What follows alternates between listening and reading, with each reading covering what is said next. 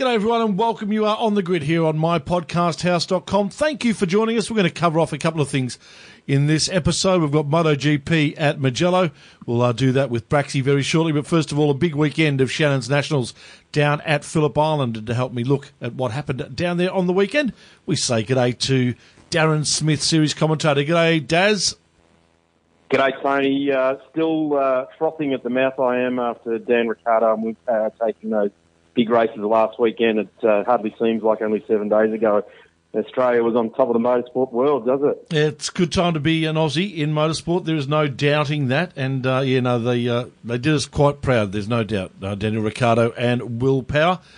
But we focus our attention to what the boys did at the Shannon's Nationals round on the weekend. What a spectacular weekend it was weather-wise. Yeah, I'll tell you what, we were absolutely blessed down there. The air temps weren't exactly high, sort of reaching 15, 16 degrees, but the action on track did not reflect that at all. It was pretty hot across 5 national categories down there on the weekend. Really enjoyable. From our point of view anyway, Tony, we look out over Bass Strait, beautiful property down there at Phillip Island. Yeah, it certainly is a great place to go and watch motor racing from, a great place to commentate from. For the people that don't know, we've got a massive control tower that we set up the top of, and you can effectively see 80% of the track, which just makes it so good to watch, and it was so good to watch what happened on the weekend. Let's kick it off with the CAMS Pace Australian Formula 4 Championship. Still getting used to saying that. We do thank Jayco for the work that they did with the Formula 4 Championship, and now Pace have come on board, and what a good time for them to come on board when Jayden Ojeda takes a clean sweep of a weekend at Phillip Island. He certainly did a fantastic job, Jayden Ojeda, fresh out of Formula 4, the first stepping stone out of karts on the way through to the Pace Formula 4s, that's for sure. And as you said, I echo those sentiments. Jayco did a fantastic job since 2015 looking after that category. But Jayden Ojeda, Cameron Shields, they're a class act, those two drivers at the front of that field, and both of them have got multiple programs on the go. So I guess they're sort of doing it with their hands and feet and doing it nearly every weekend, which is what it's all about. It's about getting your backside into a car and twiddling the thumbs and the toes and getting on with it. Last year or a couple of years ago, champion Will Brown does exactly that. He gets his backside into whatever he can, whenever he can. And you think these two guys are echoing that sort of sentiment? They certainly are. I guess the only thing I'd flag, Tony, is that they probably now want to be setting their sights for Europe or North America. They're still only young blokes, but they've really got to get on with that international career if that's what they want to do. Yeah, budget's always an issue in regards to that for Aussie drivers, but who knows what these guys might be able to put together in the future. So it was a clean sweep for Jayden Ojeda. For Cameron Shields, a DNF in round 3 has turned this championship into a real close contest now. Shields leading the championship by 1 point from Ryan Sewell, who leads second place by 1 point from Jayden Ojeda in third. So 2 points separating the top 3 in the CAMS Pace Australian Formula 4 Championship. Yeah, looking forward to watching that series grow right throughout 2018, and certainly since its inception in 2015. We've seen some good names come out, and some of them have gone international, some of them have gone international and returned, and we saw that in the Porsches. In fact, some of those guys that have done some Formula 4 and then gone to Europe and North America and come back into the Porsche Michelin GT3 Cup Challenge. We saw some of them on the go on the weekend as well.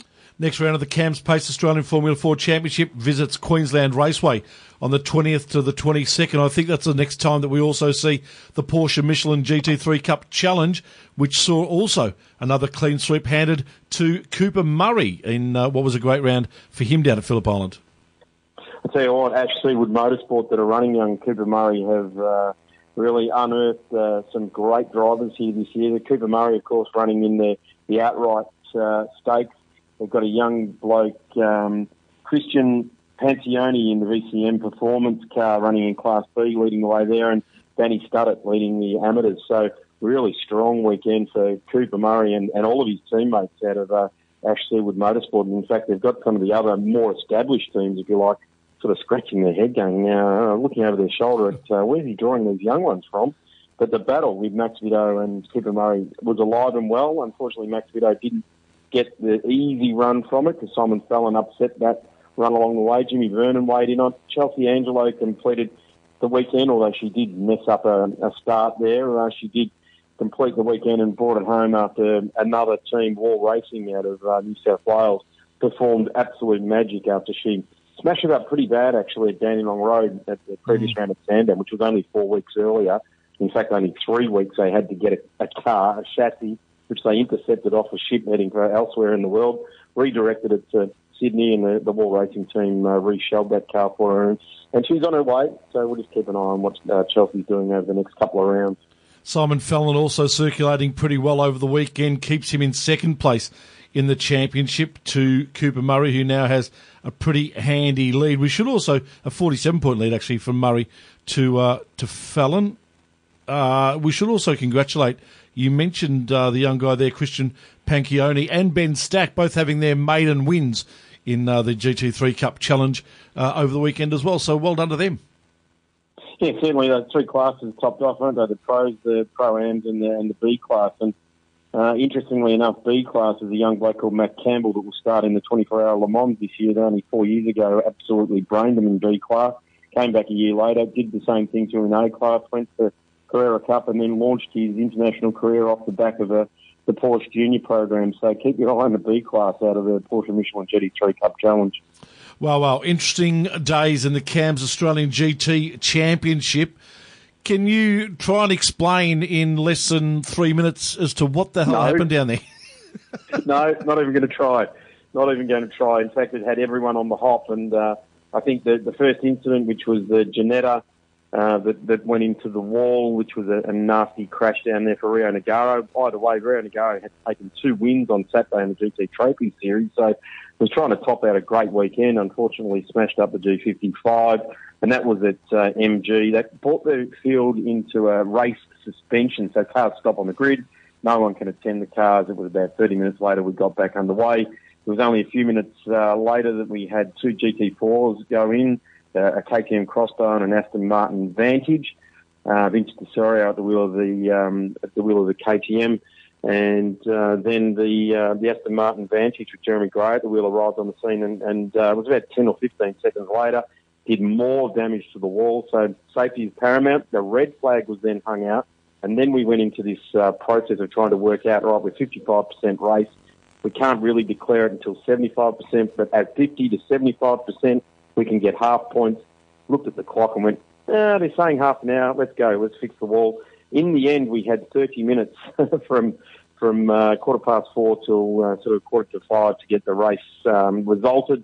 In the end, it was a fantastic result for the KSC C-Tech Mobinet car of Tony Bates and Daniel Gaunt, and a big congratulations. Those two have been teamed up in various forms of this sort of endurance race for 4 years now, and it's come across really nicely. And the nice story continues because the BMW team, Steve Richards Motorsport, Steve Richards and the great Mikey Armand out of South Australia came home in second in the BMW M6. So that's another 3-year program that Steve Richards embarked on. It's been a tough old grind for that team, but they've been third at Tailem Bend at round 1 of the Shannon's Nationals. Now they're second, and I commented to Matt Koch, their commentator on the weekend, watch out next round, third, second, first. Everyone may as well stay home because yes, Richards and Emma Armand or Ricky Cappo or whoever he joins in with are up for another podium. Max Twigg and Tony D'Alberto finishing in third place, and some of the other big names racing on the weekend, Garth Tander with Jeff Emery, they finished fifth. And fantastic to see Jackson Evans driving with Fraser Ross, finishing sixth overall. This kid's got so much talent, Jackson Evans, what we see him do in the Porsche Wilson Security Carrera Cup, and now what we're seeing him do in GTs. Massive future ahead of this boy. Yeah, I think that there was actually those 2 stoppages in the race caught a couple of teams really on the hop. Peter Hackett and Jake Foraker they had the win written all over it. It just fell. Horrible day in that respect for them. Adrian Dietz and Cam McConville were another couple of lucky ones early on, and then they got caught out on the hop as well. And we just watched Hackett and Foraker drop down the timesheet from leading the race, and they had a lap up just to dropping out of the 5. And then, for some reason or another, they got a drive-through as well. So it was, it went from bad to worse for those guys. But they were fast, and a real shame. But I think Peter Hackett, who is defending Australian endurance champion with his new co-driver, Jake Foraker, I think they'll live to fight another day with Eagleson Motorsport. They're a handy bunch to have behind them, and certainly two drivers that'll get the job done, I think, come the next round of the Endurance Championship. And the next round of the GT Championship is the 4th to the 5th of August at Sydney Motorsport Park. Daz, always great to chat to you, mate. Thanks for your help over the weekend. Really enjoy commentating with you, and we'll do it again very soon. I think next time for us will be up at Queensland. Yeah, certainly will be. 28th, 29th of July, so I'll run my birthday up there, so don't forget the presents, eh? Look forward to it, mate. Talk to you then. Bye-bye now. Darren Smith talking the Shannon's Nationals with us. We'll take a break. Back in just 1 sec, we'll talk MotoGP. Time to talk two wheels here on the grid, and we do that MotoGP style with Mark Brax, as always. Good morning to you, Braxy. Good morning, Shebex. How are you on this beautiful Monday morning? Yeah, it's absolutely gorgeous, and it's a Monday morning after what was a pretty fantastic Mugello MotoGP, and Jorge Lorenzo, well, one could say he spoilt the party for the Italians. Yeah, well, he did, and I think that was evident in the after-race celebrations when he went to grab Lorenzo land in front of the Ducati stand, and I was quite surprised at the lack of enthusiasm from the Ducati yesterday. They just seemed to sit there and clap politely at him after what can only be termed a decimating effort by the much maligned Jorge Lorenzo, the 5-time world champion. But if you're going to come back to form, you may as well do it and smash him out of the park, eh? Yeah, you might as well, exactly. And it's sort of a bittersweet thing, isn't it, for the Italians? They were all going for Rossi, of course, who qualified in pole position, and I think that really got everyone excited. But if Rossi's not going to win, well, you might as well get a Ducati over the line. Yeah, exactly. I think it was a bit of an irony there as well. I had a bit of a chuckle to myself late last night while I was watching it that, Lorenzo's gone. He's gone into the record books now as winning on two different marks and being one of the few that could actually win on the Ducati, going from another brand, and Rossi tried that and failed miserably. And now Lorenzo's got one up on him with all these rumours starting to circulate that he might be back in Yamaha. Well, not so much Yamaha colours, but riding the Yamaha next year, Lorenzo. And but then what else do you believe, too, Quebec? There's other rumours that Ducati have given him a couple on the eve of the race, said to him, we'll give you another couple of races to prove yourself before we make a decision on your future. It's been one of those interesting things, hasn't it, Braxy? You mentioned just a second ago about the fact that the fact that Lorenzo has won on the Ducati and also the Yamaha. It's taken a damn long time for him though, to get that consistency, hasn't it? I mean, last year was pretty much a washout for him and that Ducati bike. Oh, it was. Yeah, he showed flashes of it. Like he got a couple of podiums last year, and I'd laugh at these people that write people off so suddenly. A bloke doesn't lose the talent and the education of how to ride a motorcycle, and it just goes to show you how fine that balancing act is on that. We say many times you've got the grip of the size of a credit card that's attaching you to the bitumen, the terra firma. And just all that feeling that goes basically through the seat of your pants. And if you're not feeling it, it's a very fine line between having that success and that comfort zone. As we saw last night with Lorenzo, he took off from the start, and everybody, I think, in the world was waiting for him for the rest of the field to claw their way back to him and relegating back to wherever. But, mate, he just got into that groove, that Menetrone attitude again that he did on the 250s in those days when he won the MotoGP titles, battling with Rossi and et al. But, he got onto that, and they've said there's a couple of little changes on the bike, that they've moved the fuel tank and moved the geometry of the bike and also the centre of gravity. And, hey, you've only got to move the things on these bikes 5 mil, if that, and it can change the whole dynamic. Even lengthening or shortening the swing arm by a few mil changes the whole dynamics of a motorbike. And for him to do it around Mugello, which has got a bit of everything, I don't think that, television never gives justice to what the undulations of a racetrack are like. And Mugello is one of them. It's got a couple of 100 feet difference in elevation changes, particularly going down in that ultra-critical Centenato corner from 350 k's down to about 80 k's. And you've got to be on the front, you've got to be on the rear, you've got to have the right balance of the bike to get through the chicanes to be able to make it to change directions properly, particularly the last one that leads into that final corner under that magnificent 1.1 kilometre straight. And I really think that he's just found that little bit and that click in the head as we all know, when something goes right and you just feel comfortable on the bike, and we saw that in the other classes too, the guys getting to grips with the Moto 3 and Moto 2 with a couple of different changes that have brought different characteristics of riders' seasons. But Lorenzo, mate, next stop, we've got Catalunya, Barcelona, which has got another few elevation changes, not as dramatic as what Mugello is, but he's on his home track. He's had some magnificent races there. Some he's finished second, some he's won. And I think, it's really sparked the championship up. And I've forgot to mention, too, at the moment that it has been livened up again, albeit Marquez still leading by 22 or 23 points at the moment after Rossi moving into second in his third position. But it has opened up the championship and added that extra little ingredient into it now that there's somebody else in the mix that can actually go out and win. And Dovizioso, his teammate, fresh from signing that new two-year deal at Le Mans, probably thinking, hang on, I might still have George as a teammate next year at this rate. Exactly right. And I think when Marquez went off and Rossi went into second place, I think that sort of gave some big hopes in regards to how that race might finish. But full credit to Dovizioso for taking Rossi in what was a fantastic battle between those two for those final two spots on the podium. Oh, yeah, and Dovizioso coming from way back on the grid where he did, way back on the third or fourth row of the grid, third row of the grid, pardon me. And he got a shocker at the start, and it was, I think, about the seventh or eighth at one stage before he started to clamber his way up the ladder to the top. And by that time, his teammate and rival Lorenzo had already made the break, and it was a bit too much to claw back. And I think Dovey was thinking, okay, I haven't finished the last couple of races. I need some championship points here, and especially when Marquez went out.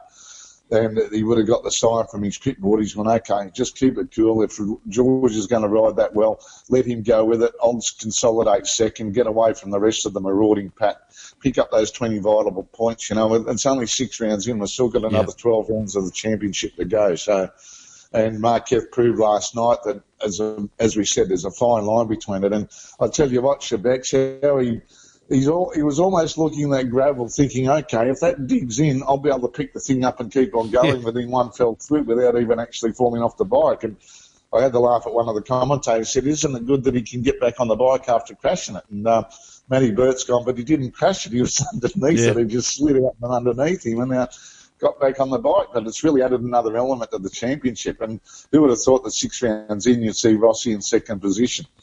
Exactly right. And Maverick Vinales in third. So it's Marquez on 95, Rossi on 72, Vinales on 67, Dovizioso 66, and Zarco on 64. So even though Marquez has a 23-point lead, as you mentioned, gee whiz, it's still tight and there's still anyone's battle.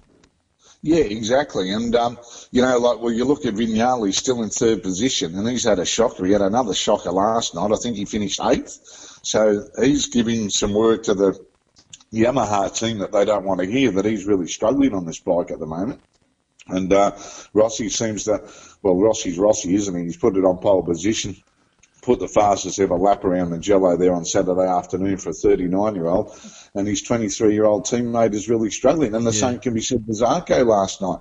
Zarco finishing, I think, out of the top 10 for the first time in his short MotoGP career. So, and those guys are still in the hunt for the championship when you look at it. 23 points, it's only one race win, and we've proven, we've had Dovizioso's crashed, Iannoni's crashed, Marquez has crashed, so they've all had a DNF at this stage. Rossi's consistency is keeping him in there. He hasn't won a race at the moment, but I don't think that's too far off either. And he's got probably a good spring in his step. Might be feeling a bit dusty this morning after a night in Mugello, but he's certainly got a spring in his step for the 39-year-old. And this championship, I think it might be a cliche here, Shebex. We say, this is going to be the best year ever, and then the next year just steps it up again. So I think we're into that predicament again where we're getting as long as we can keep Marquez in check, because when he is on it, that young kid. He's just he showed it yesterday. He had a thing on his elbow and his knee for about 50 or 60 metres trying to pick it up off the deck. Yeah. And still managed to get it and just missed out on a point. So, this championship, and now that Lorenzo's won, it's for the purists. I think it's just something that's